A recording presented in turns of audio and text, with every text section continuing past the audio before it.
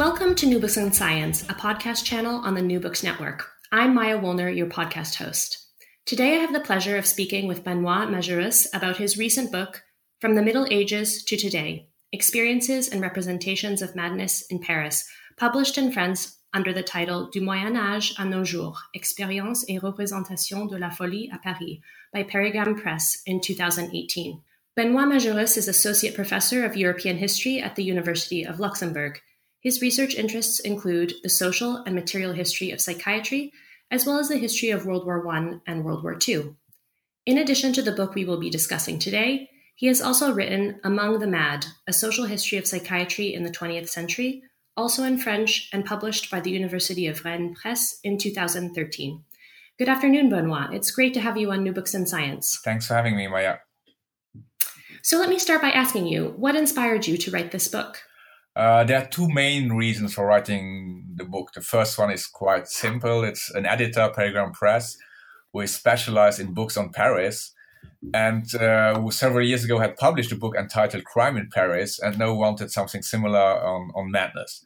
And on my side, after having published the book you mentioned, Among the Mad, which was a classic academic monograph, I wanted to do something that covered a larger period and that also addressed a larger public. So that are the main two reasons for the book. Elsewhere, you've described the sections of the book as capsules, which give a sort of impressionistic overview of the ways in which the experiences and representations of madness have changed over time. How did you address the question of continuity or rupture in the period that you cover? So the book is divided in 6 larger chronological chapters. And for every chapter, there's one clear pitch. So an overarching story. For example, the chapter about the Middle Ages is entitled Madness, but an object that you cannot found.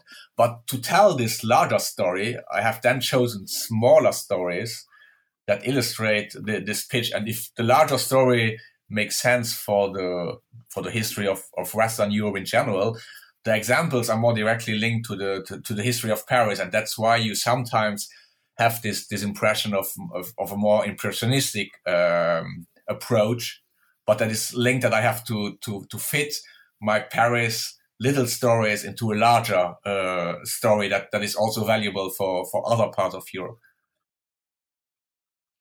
And why did you decide to select Paris as your geographical focus? And maybe you can also address the idea of madness that we sometimes have as a sort of specifically urban problem or a problem of civilization. Again, there's a very pragmatic answer. Parigramme, the editor, published this book about Paris. But then there's also a second answer that is perhaps more stimulating on the intellectual level, is that Paris is a very interesting standpoint for an historian to observe the history of madness over time. And this is for one major reason.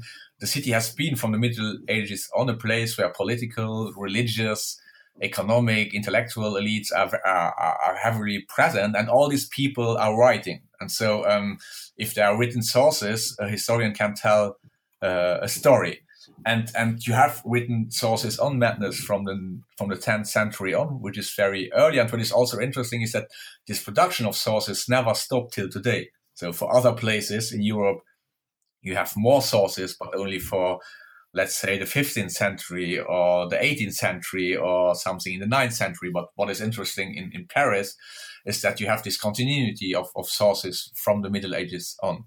And then as Paris is also an important political center, all this form of marginality, so not only madness, was heavily controlled. And so you have from very early on institutions that enclose madmen, not only madmen. So you don't have in already this specialization, in the 19th century, but you have institutions that enclose marginality. And again, these institutions produce written sources, but also material sources that allows, again, new insight in how society managed madness. And then a last interesting point is that what you mentioned is that from the 19th century on, madness is closely connected to the city. So what is interesting in the Middle Ages, madness is more linked to a rural society, to root and not to the city. And so, for example, when the king is mad, he's coming to the city to calm down. And that's something for us today. It seems evident that it is the city that produces madness. and that is a pathogenic environment. And so for the last chapter, this question of does the city produce madness, and how does the city produce madness, and why does the city produce madness, is also very, very present. In your research, how did you overcome the problem of retrospective diagnosis? I would say that that's a question I'm not so much interested in. Today, most historians would argue that retrospective diagnosis is not it's not an historical question. I think that psychiatric diagnosis always makes sense in a specific historical context, and trying to apply diagnosis from today to a former historical period seems problematic to me for two reasons. First, it in a certain way decontextualizes the diagnosis from today by applying it to the past.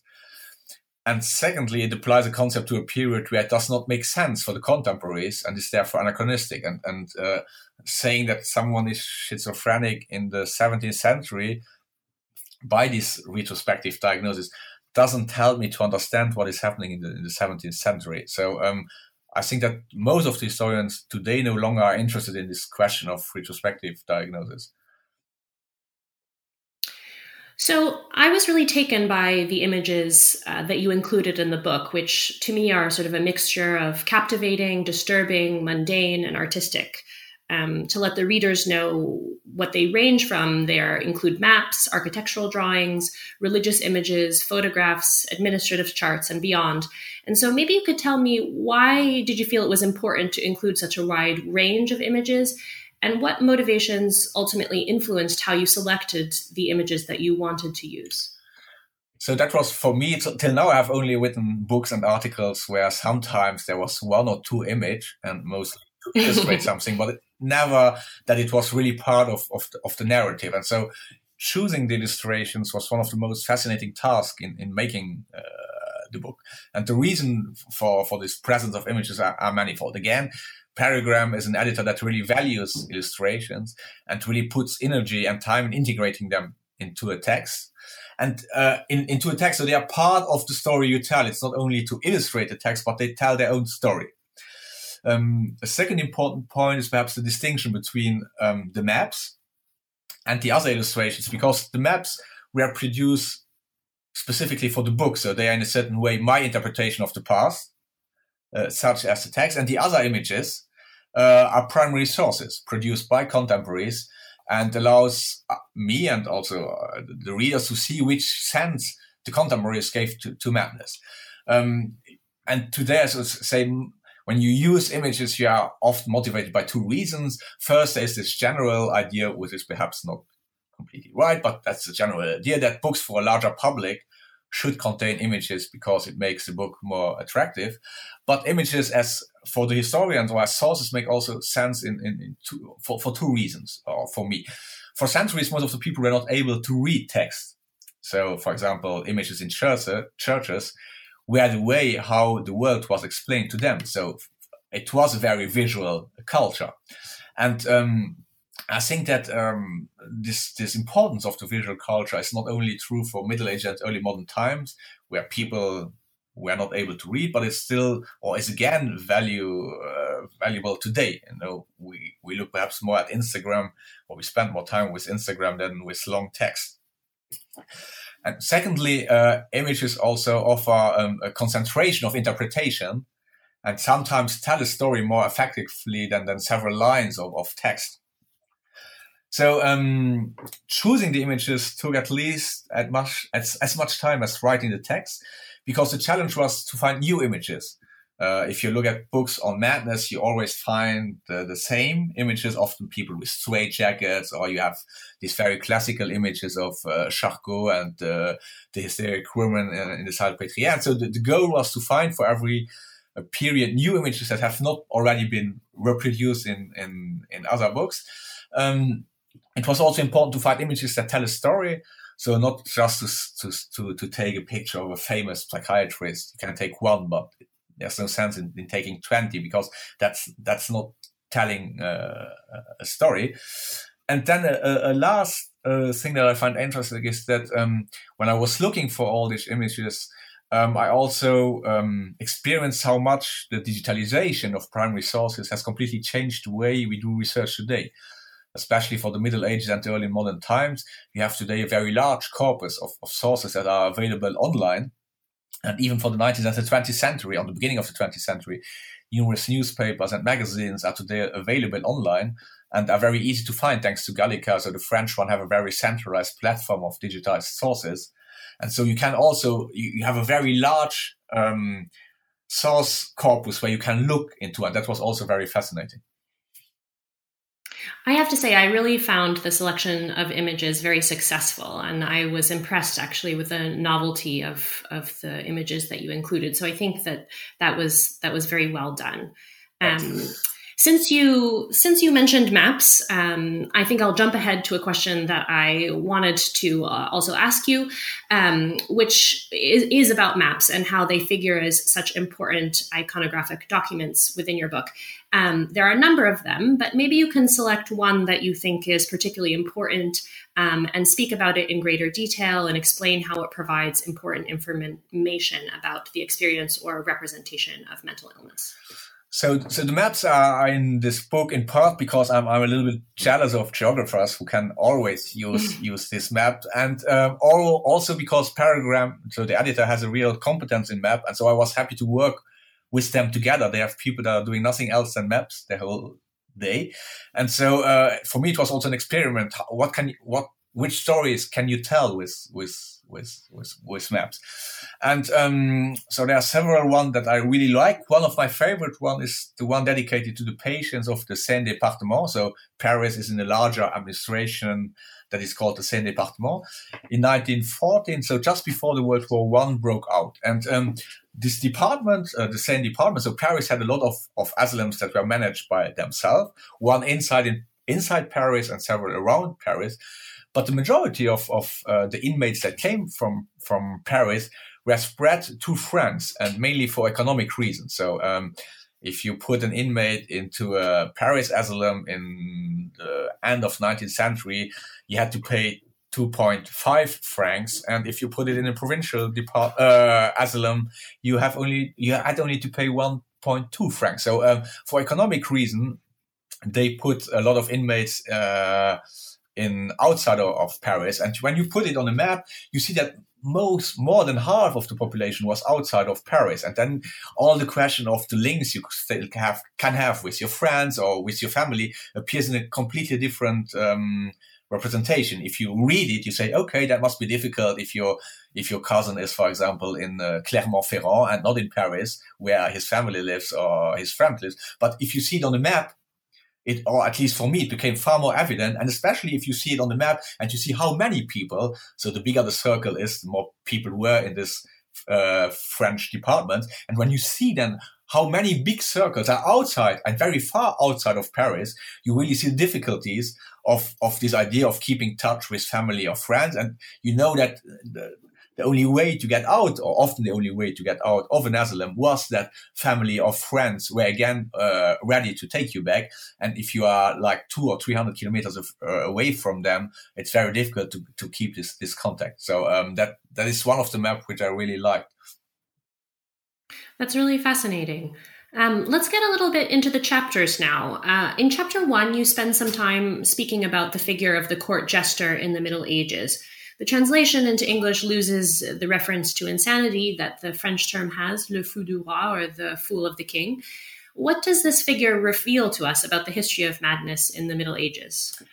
So, le fou du roi, so I will stay with the French word, illustrates perfectly the complicated story of madness in the Middle Ages, where it is not clearly defined as a topic neither by religious clergymen nor by physicians. So it's something that is not well defined, not as in the early modern times.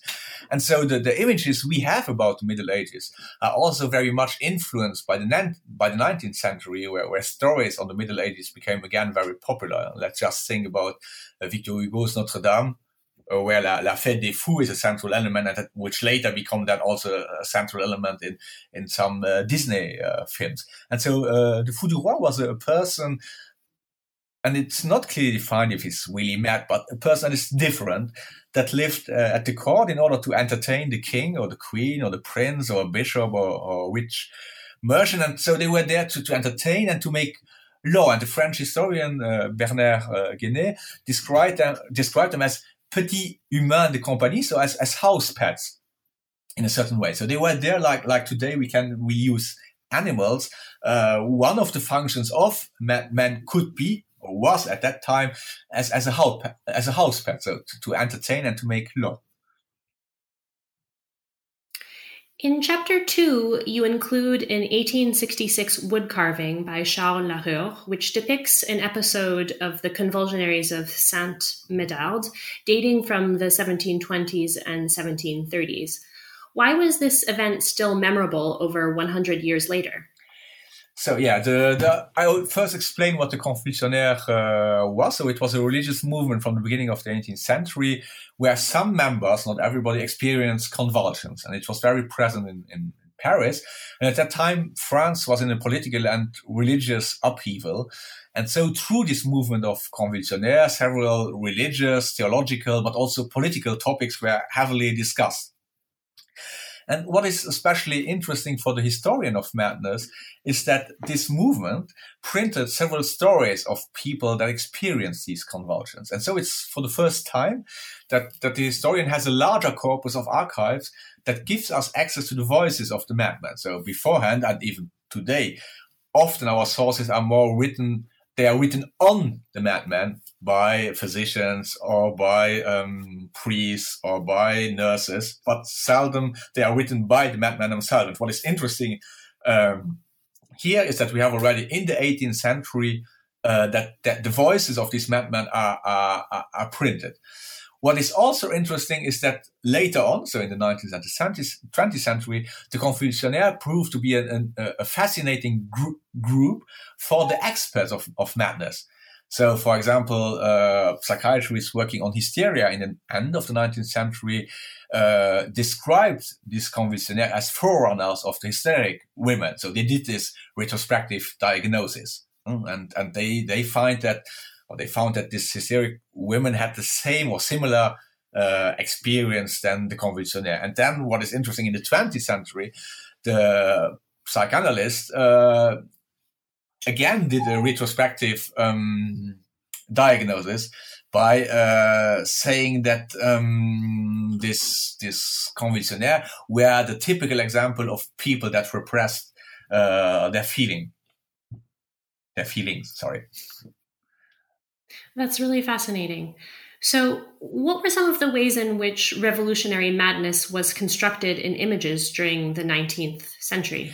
Yeah, so that was a very interesting topic to write about. In a certain way, you can interpret large part of the history of the 19th century as a way of restoring the order that has been severely disturbed by the French Revolution and all the other revolutions that follow in the 19th century. And so saying that the revolutionaries were mad was a way to disqualify them. So you could say, okay, that was madness, and we should go back to an order of the 18th century.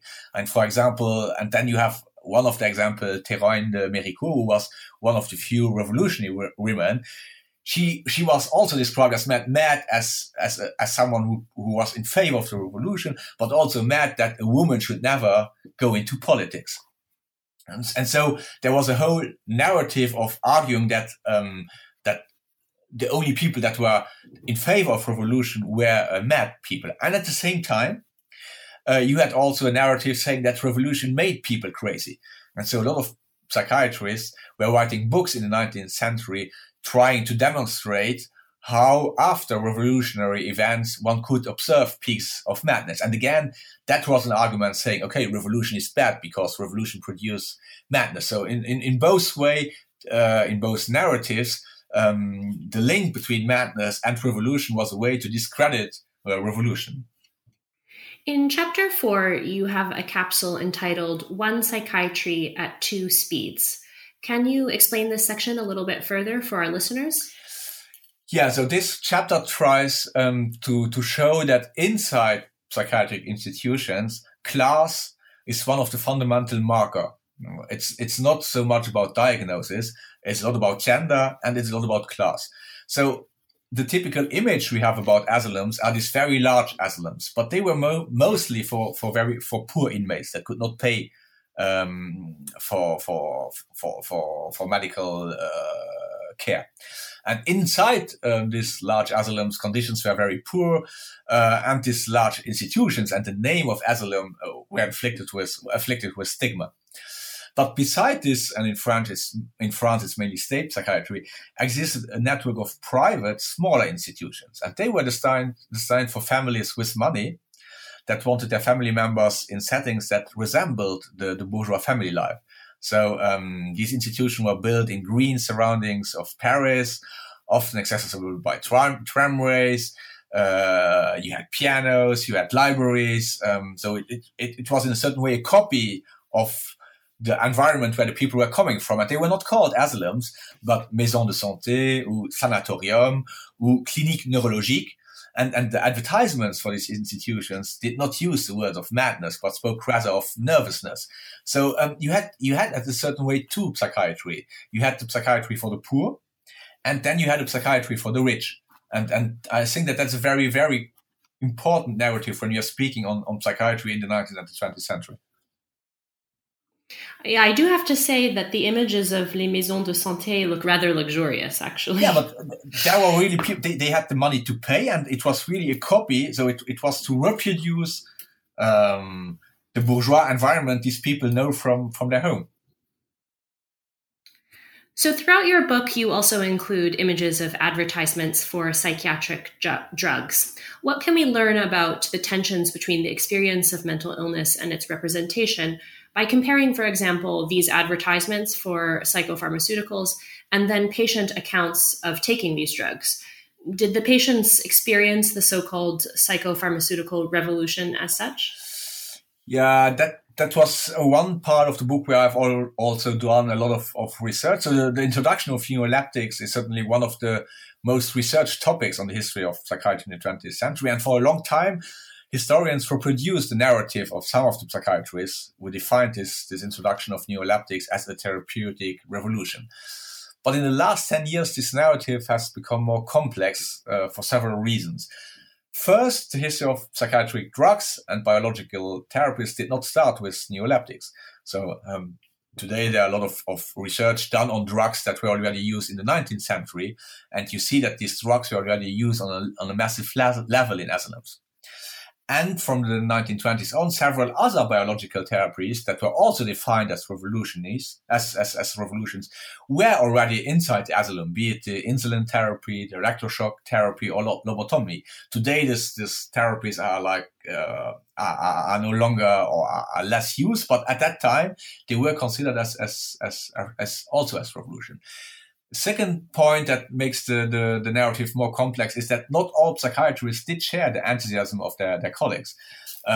For some, neuroleptics did not work better than other therapies. And Sainte-Anne, which is the major psychiatric hospital in Paris where the neuroleptics were invented, some psychiatrists remained opposed to the new drugs for several years. And other psychiatrists were very skeptical because they said that neuroleptics sedated the patients too much and defined neuroleptics as chemical lobotomy. And then finally, in historiography, there has been a real interest in the voices of the patients in the last 10 to 20 years.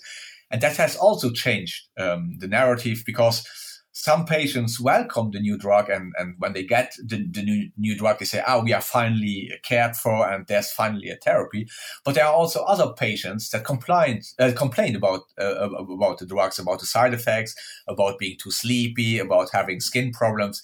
So in general, like always, when you have a broader picture, when you're not talking only about the 2 or 3 famous psychiatrists, but if you integrate normal psychiatrists or not famous psychiatrists, if you include nurses, if you include patients into your narrative, and so also at the sources you are looking at, the story becomes far more complex. So what about works of representation produced by patients themselves? Maybe you can tell us a little bit about the first International Congress of Psychiatry and the patient artworks that were put on display.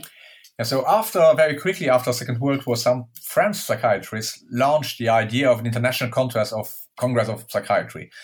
And in 1915, psychiatrists from around the world, with the exception of the communist bloc, gathered in Paris. And as it was usual at that time and still today, a social program was organized for the participant. And among other events, an exposition with patient artwork was put up. And artistic works by patients had already interested some psychiatrists from the end of the 19th century on.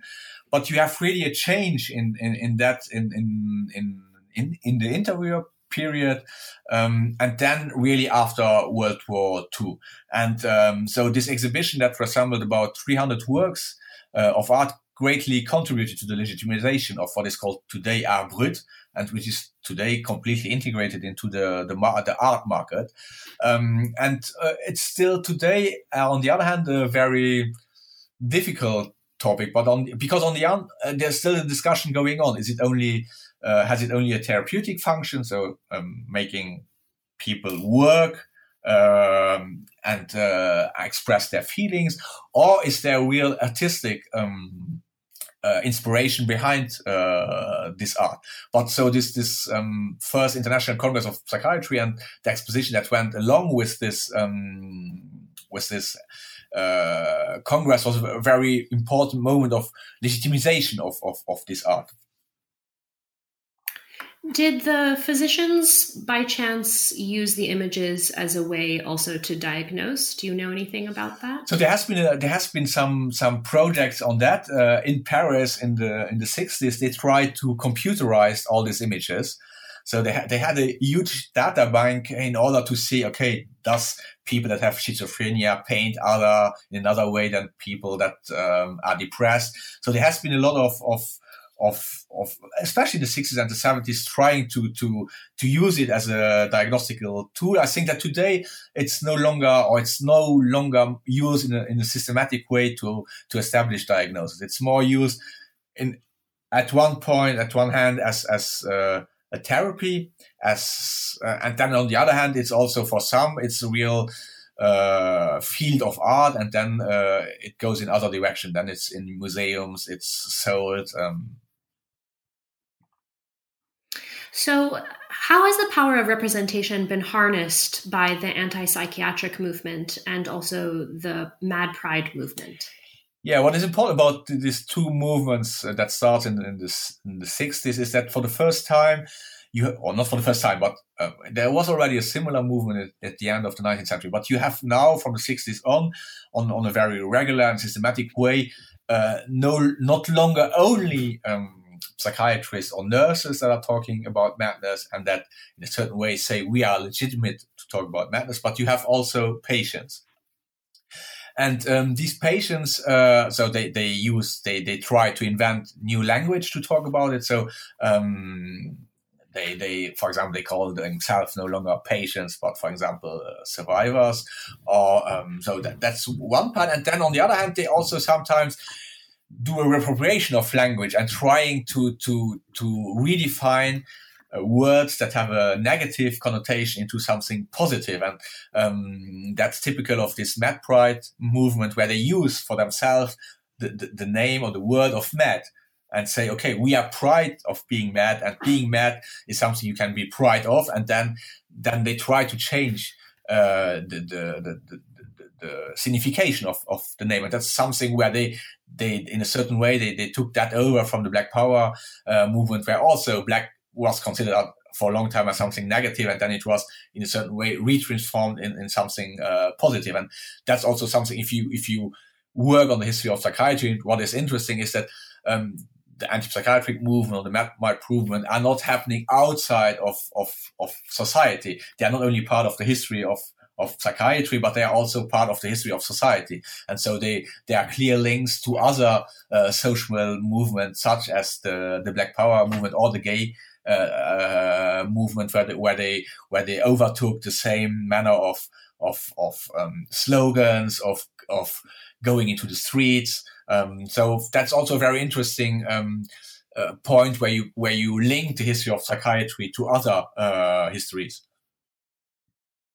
I noticed that you included an image from the Mad Pride parade in Paris in 2014, which features a photograph, again, of an individual dressed as a court jester. So there is also another example of a reappropriation of an image that we've already discussed today. So we're sort of at the last question that I wanted to ask you, which is how I end all of my interviews. And I wanted to know, what was the most surprising or unusual discovery that you made while conducting research for this work? So I really liked writing the chapter on kleptomanie, which was a diagnosis for bourgeois women that were stealing inside the new large Grand Magasin in Paris in the second half of the 19th century. And it was in a certain way not possible that they did it when they went for the society at that point. It was, they could not imagine why bourgeois women would steal something. And so they had to invent a madness for them. And it was called kleptomanie. But for me, the most interesting discovery was the existence of a group of patients in the 60s in France, which is called méchants handicapés, which I found already a very funny name. So I don't know how you would translate that in English. Méchant, how do you translate that in English? Well, do you mean mad people? Méchant, méchant, yeah. Méchant, how do you... Those who are angry, maybe? Yeah, but it's also that they are not nice, you know? Méchant, it's also meaning not nice. So it's like the not nice handicapped. And I really like this name, which is very radical in a certain way, you know. And what is interesting is that the history of this group is largely unknown, and they have a very interesting. They publish a very interesting magazine where they had very radical demands of what it would mean for them to being integrated into society. And so I really liked the name of the group and also their way of expressing it in their magazine. Well, I have to say thank you so much for your time today, Benoît. It was really interesting to speak with you about your book. Thanks for inviting me. And thank you to everyone who listens to New Books in Science. I'm Maya Woolner. Until next time.